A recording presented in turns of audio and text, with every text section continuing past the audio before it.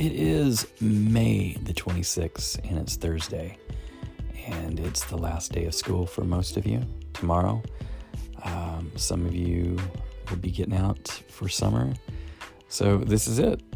Summer begins this weekend, and man, I'm excited. Last night was great.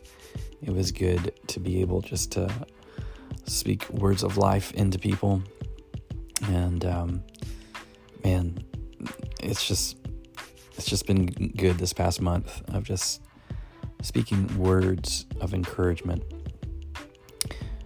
So I've been reading in John, and John 16 verse 3 says, "This is because they have never known the Father or me. Yes, I'm telling you these things now, so that when they happen, you will remember my warning. I didn't tell you earlier because I was going to be with you for a while longer." Now, I am in no way good at playing golf at all. I like to go at times.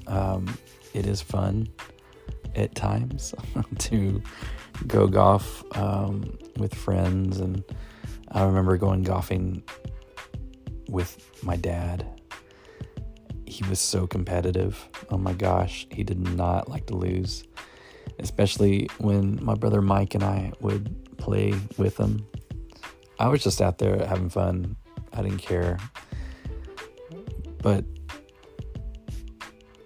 I want you right now to pretend that you are on a golf course and someone has just hit a ball that looks like it's going straight for your head. You will hopefully hear them scream, "For," right? F-O-R-E. And they would scream it, hopefully, at the top of their lungs. Yelling "for" alerts the people around to watch out for something about to come their way. In your case, you would probably just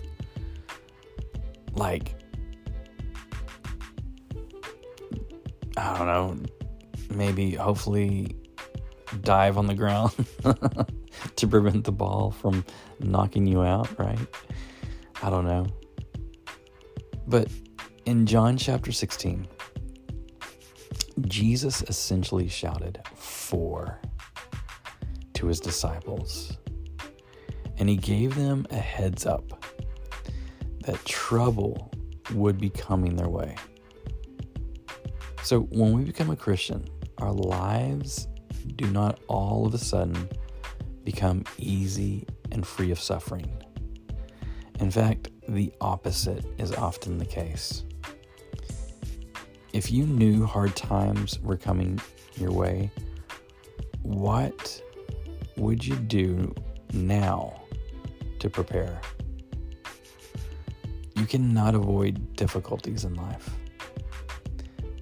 Like, if we knew years in advance that we would have a virus that would spread around the world, how could we have better prepared ourselves for that? Think about that. Think about, how does your relationship with Jesus need to grow so that you are ready? And what spiritual habits do you need so that you walk with Jesus even more closely when trouble comes? That's the whole point over this past year of helping you to get in the habit of spending time with God.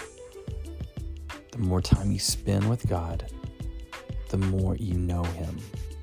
And the more you know him, the more that you would know what to do in times of trouble. God, we thank you for today. I speak blessings over every student that's either testing today or getting ready to test.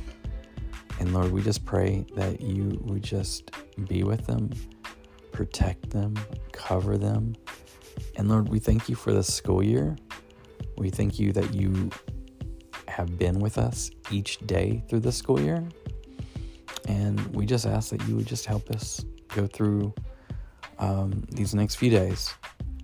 And Lord, we just cannot wait to see what is going to happen and take place during this summer. Lord, again, I speak blessings over everyone. Let your joy fall. Let your love consume them. And Holy Spirit, fill them up today. Ask us in Jesus' name. Amen. Guys, love you. Hope y'all are having a great day. And we will see what is in store. Y'all have a great day. This has been The Daily Dip.